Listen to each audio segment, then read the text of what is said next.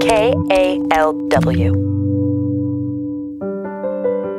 This is New Arrivals, a socially distanced book tour with Bay Area authors. I'm Lisa Morehouse. Rachel Levin and Tara Duggan both live in San Francisco.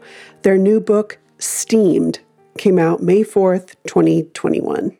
And it's about our kitchens as a refuge, anxiety cooking. It's like stress eating's more constructive cousin.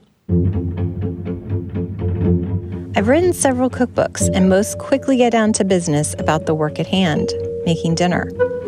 What I loved about this book was how we took the action of cooking, whether pounding chicken breasts in anger or slicing shallots in a puddle of tears, and turned it into a productive, cathartic exercise.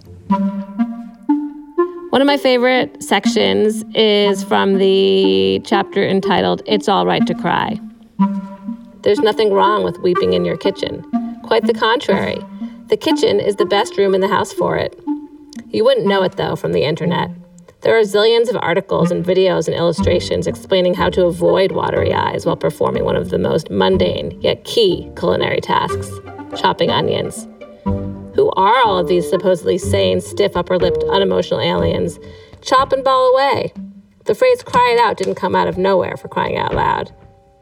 Yes, what's great about onions and their equally overpowering ilk, jalapenos, horseradish, wasabi, is that they force the stoics, the toughies, the repressed, and the too busy to bother, to finally cave, to surrender and lean into the Oscar-worthy wailing that we all need, now more than ever. That was Rachel Levin and Tara Duggan reading from Steamed. New Arrivals is produced by KALW Public Radio.